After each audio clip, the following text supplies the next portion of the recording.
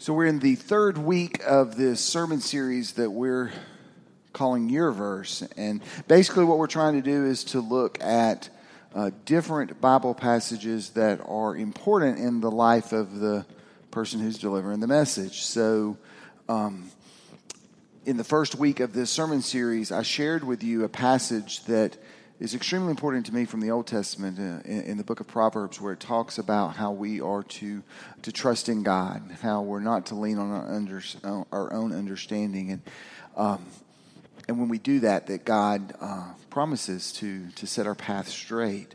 Last week, Chad shared a great message on Psalm 137, which is a difficult passage to talk about, but he really did a great job of helping us to understand that we can be honest in our conversation with God, and that honesty helps us to grow in our intimate relationship with God. Next week, I'm really excited that Dwayne is going to be sharing one of his passages in 2 Corinthians, where it talks about faith. And so today what I wanted to do is to share with you a passage from the New Testament. I have a lot of passages in Scripture that I love, but two primary passages that kind of guide me, and one is the passage from Proverbs in the Old Testament, and then there's this passage in Romans that I want to share with you today. So let's read this together as we look at Romans chapter 12, verse 1 through 2.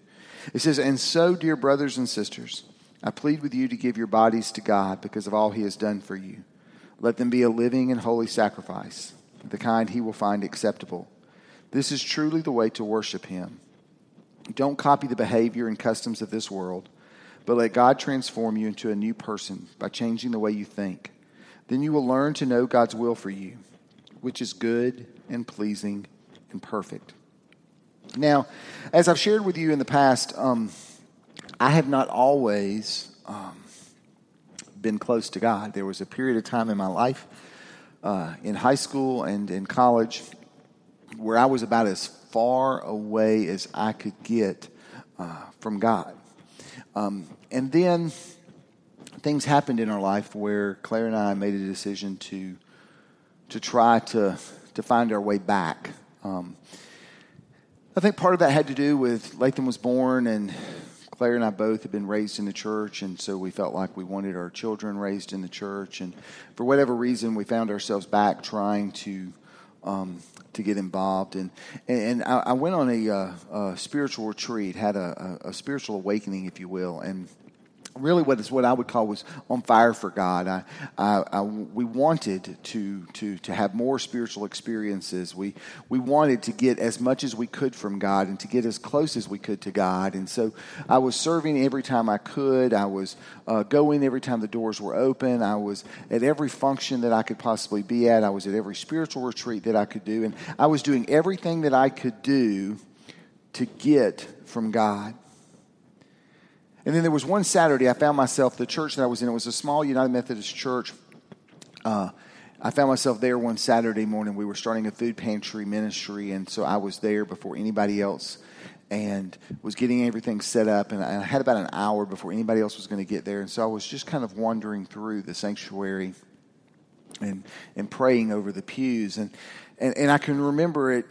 Even today, I was at the back right of the church, and I was standing there, and I was praying to God, and I was telling God, I was having that almost honest conversation that Chad talked about. I'm doing everything I can to get close to you, and I don't see a lot of change in my life. And I don't know what it was, but it was I think it was the Spirit of God that I sat down in that pew, and I opened up the pew Bible.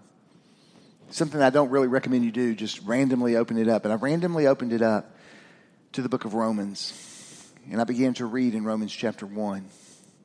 Now, Romans, if you've never read Romans is a deep theological book that is difficult to understand.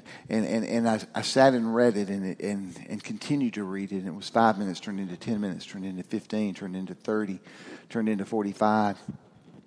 And I finally got to Romans chapter 12. And I read Romans chapter 12.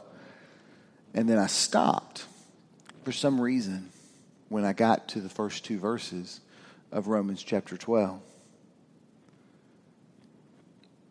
where it says this. Listen to it again. It says, "And so, dear brothers and sisters, I plead with you to give your bodies to God because of all he has done for you. Let them be a living and holy sacrifice, the kind he will find acceptable. This is truly the way to worship him. Don't copy the behavior and customs of this world, but let God transform you into a new person by changing the way you think. Then you will learn to know God's will for you, which is good and pleasing and perfect." I left that day and came to church the following Sunday. It was the first Sunday of the month, and if you've been in a traditional United Methodist church, you know that on the first Sunday of the month, we celebrate communion. And so I came to church that Sunday. We celebrated communion, and the pastor began to go through the liturgy. If you know what I'm talking about, in the liturgy of a traditional United Methodist church, there's a part where the pastor holds up the bread and gives thanks to God and says, "Take, eat, do this in remembrance of me." And then he holds the cup and he gives thanks and he talks about how we drink the from the cup in remembrance of me. And then it says these words, something to the effect of, "And so in these mighty acts of Jesus Christ, we give thanks, and we offer ourselves as living and holy sacrifices." The very same passage that I read in Romans, a living and holy sacrifice. And it was as if God was saying to me that I want you to do the exact opposite of what you're doing. See, the Christian life is not dependent upon what you get from God. It's dependent on what you give to God. So many times I think that we approach church that way. What can we get? What programs does it have to offer for my children? What services can I get from it? Rather than understanding that we're called to offer ourselves as living and holy sacrifices. Now you have to understand that the first 11 chapters of Romans are all theological discussion. It's this doctrine of salvation. And then Romans 12 is this first place where we get it turned into a practical application. I'm a practical theologian if I'm anything. And so I love the practical advice that it offers us. And the very first thing that the Bible tells us that we're to do is we're to offer ourselves as a living sacrifice. Your response to what God has done for you is to give yourself as a spiritual offering. It's about worship, giving ourselves to God. John chapter 4 says that we are to worship him in spirit and truth. In Philippians 3, it says that we are worshipers of Jesus Christ. 1 Peter chapter 2 says we are priests bringing sacrifices to God. So to view the Christian life is to view the Christian as we are priests giving offerings to God. And what are we giving? We are giving offerings that are living and holy, namely you and me. Now this language is not very familiar to us, but it's priestly language. It takes us back to the Old Testament, where the priest would come and put an offering on the altar. Priests were offering dead sacrifices, but we're not offering dead sacrifices. That system was gone. When Jesus died on the cross, the veil was torn. The sacrificial system has gone away. And now there's a new way of speaking, a new way of thinking in the New Testament. The new economy is a living sacrifice. We're to place ourselves on the altar before God. No more dead sacrifices. We are living and holy sacrifices. So Romans chapter 12 is when the switch begins to take place, because for 11 chapters we have had these theological discussions of justification and salvation, but the believer steps in Romans chapter 12, and we begin to understand what our responsibility is. So the premise of the Christian life is not what you get, it's what you get. It's what you give. And that's really the way it's always been. I mean, even if you go back and look in the Old Testament, in 1 Samuel, it says to obey is better than sacrifice. In Amos, it says, stop your songs, stop your offerings. I will not accept them because your hearts aren't right. The psalmist in Psalm 51 says, the sacrifices of God are a broken spirit and a contrite heart. The psalmist in Psalm 141 says, may my prayer be counted as incense before you, the lifting up of my hands as the evening offering. May my praise and my desire to worship you from the heart be equal to my sacrifice.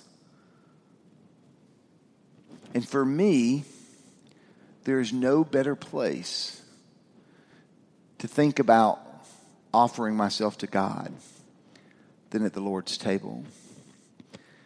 Every time that I receive communion, I am moved to think about offering myself as a living and holy sacrifice.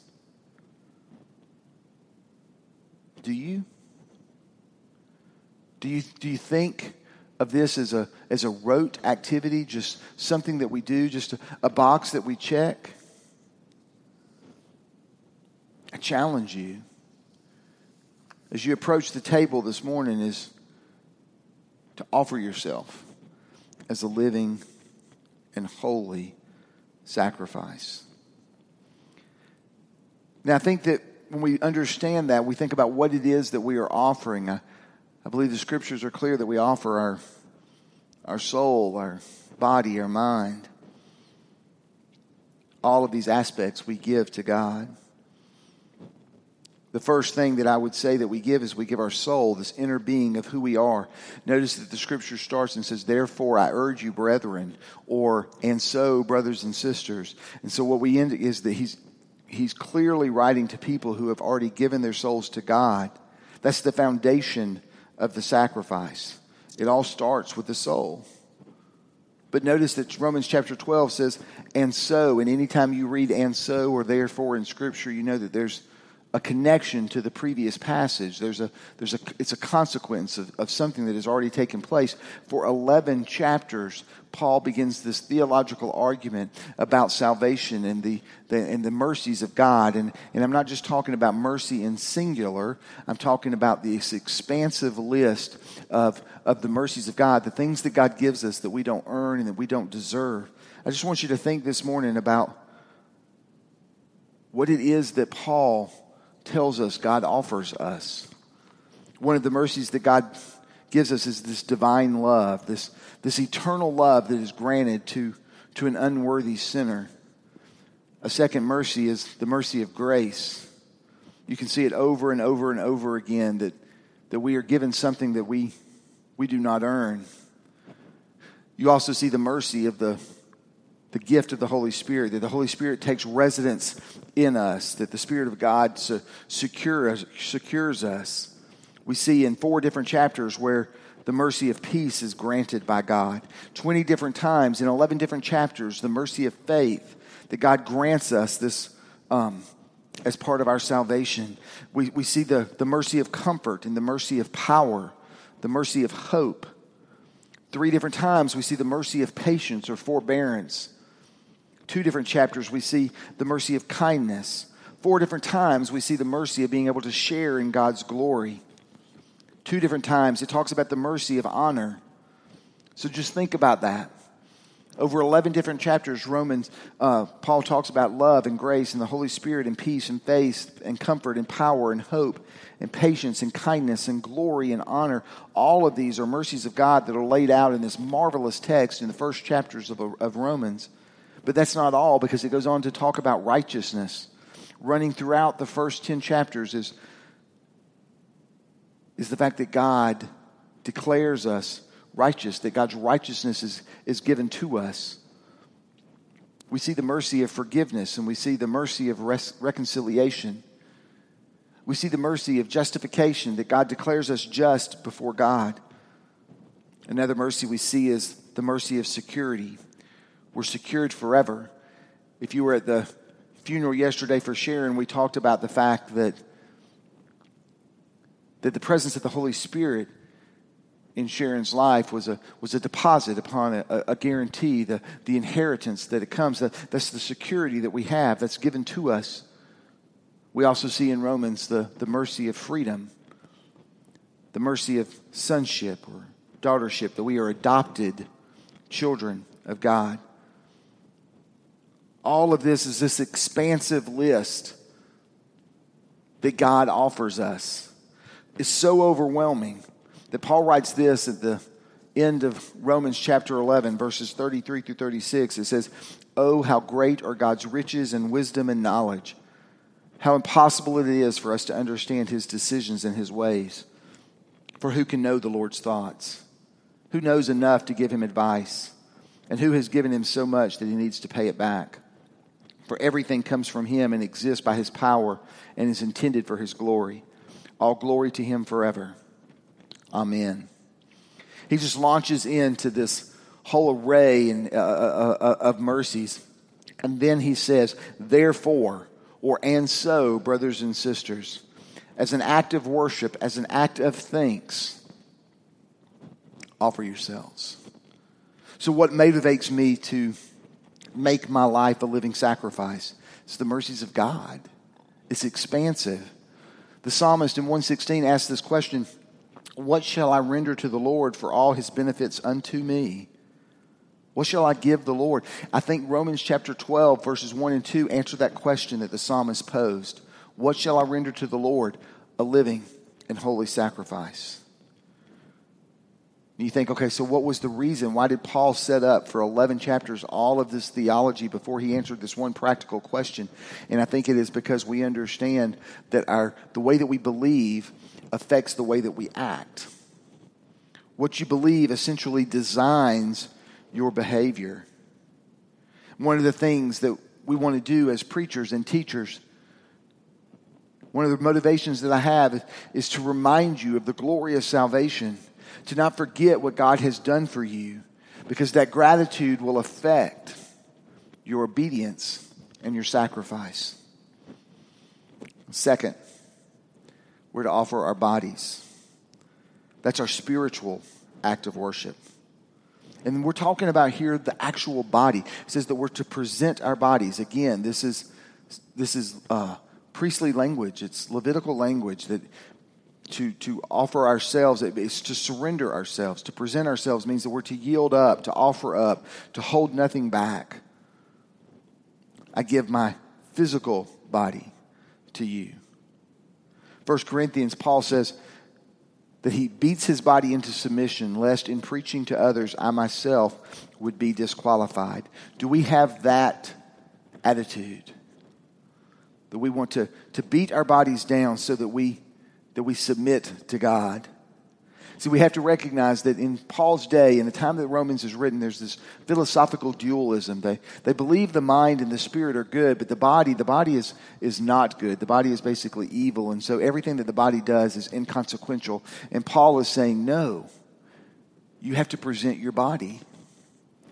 We still do that today. People will come up and say, well, but I'm basically a spiritual person. Folks, if you're a spiritual person,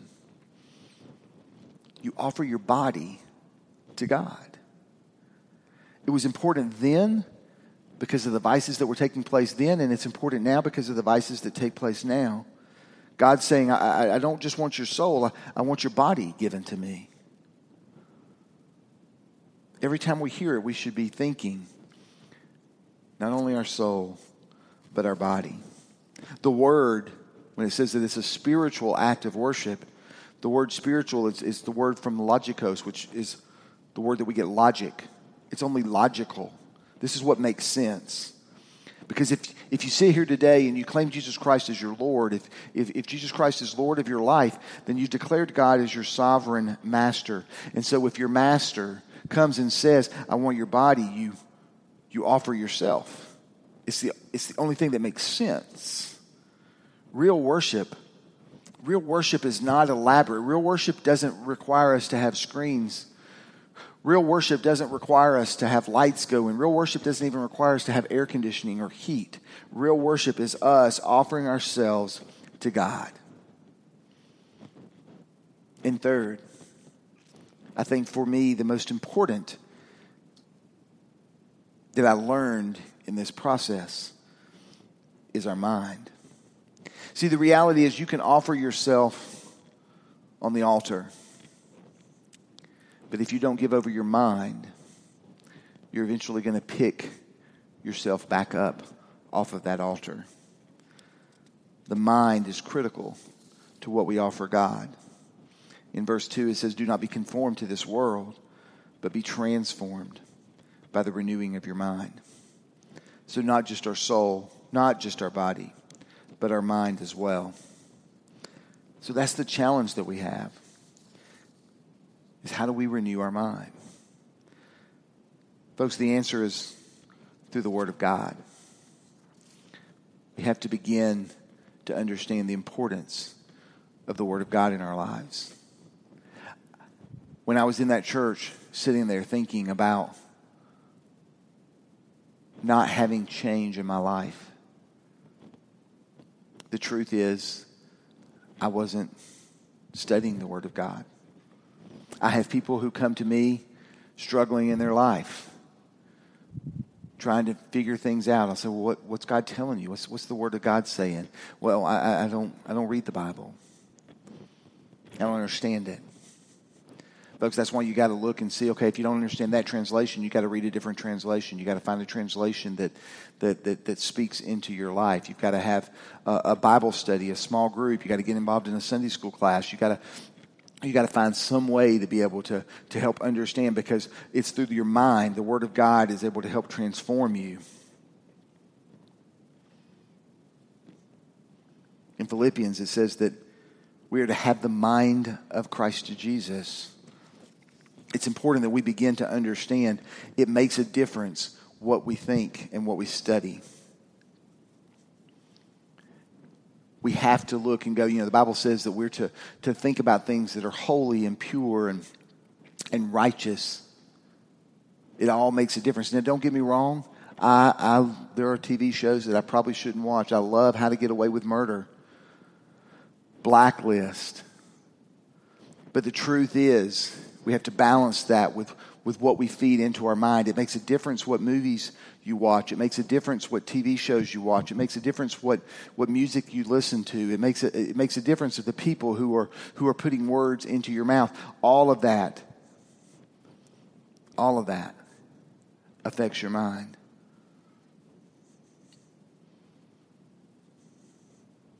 So I invite you this morning to offer yourself in light of the salvation of God. I invite you to offer yourself as a living and holy sacrifice.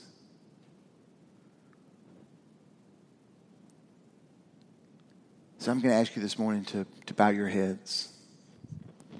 And I just want you to think about the mercies of God.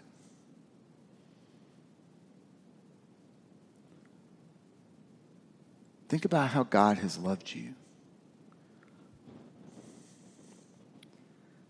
Think about how God has forgiven you when you haven't done the right thing.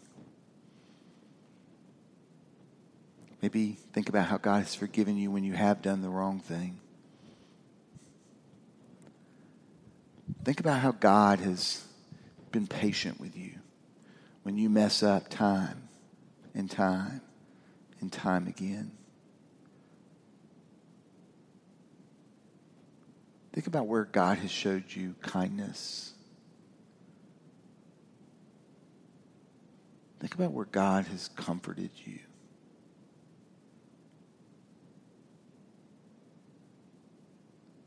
Think about where you've seen the Holy Spirit work in your life and the security that brings, knowing that you're a child of God.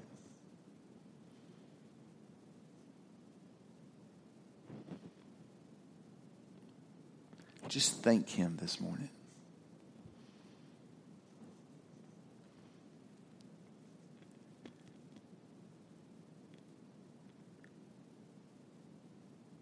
And then I want you to think about what you hold back from God. Maybe there's somebody in the room who has never made a declaration that God is Lord, that God is sovereign, that God is the King of the universe. Maybe you're holding back your soul. But maybe not it's your soul. Maybe you have professed your faith, but you stop and you look and go, I'm holding back my body. Maybe you sit here today and you say, well, that's going to be inconvenient if I do that. Maybe God's asking you to offer yourself, your body, as a living and holy sacrifice. But maybe for some, it's like it was for me that Saturday. Maybe it's your mind. You're willing to serve. You love God. But you don't want to give him your mind. You don't want to go to the trouble of trying to figure out what the Word of God is saying. I invite you this morning, as you come forward to receive communion, to offer any of that of which you are holding back. Today, may we offer ourselves as living and holy sacrifices. Amen.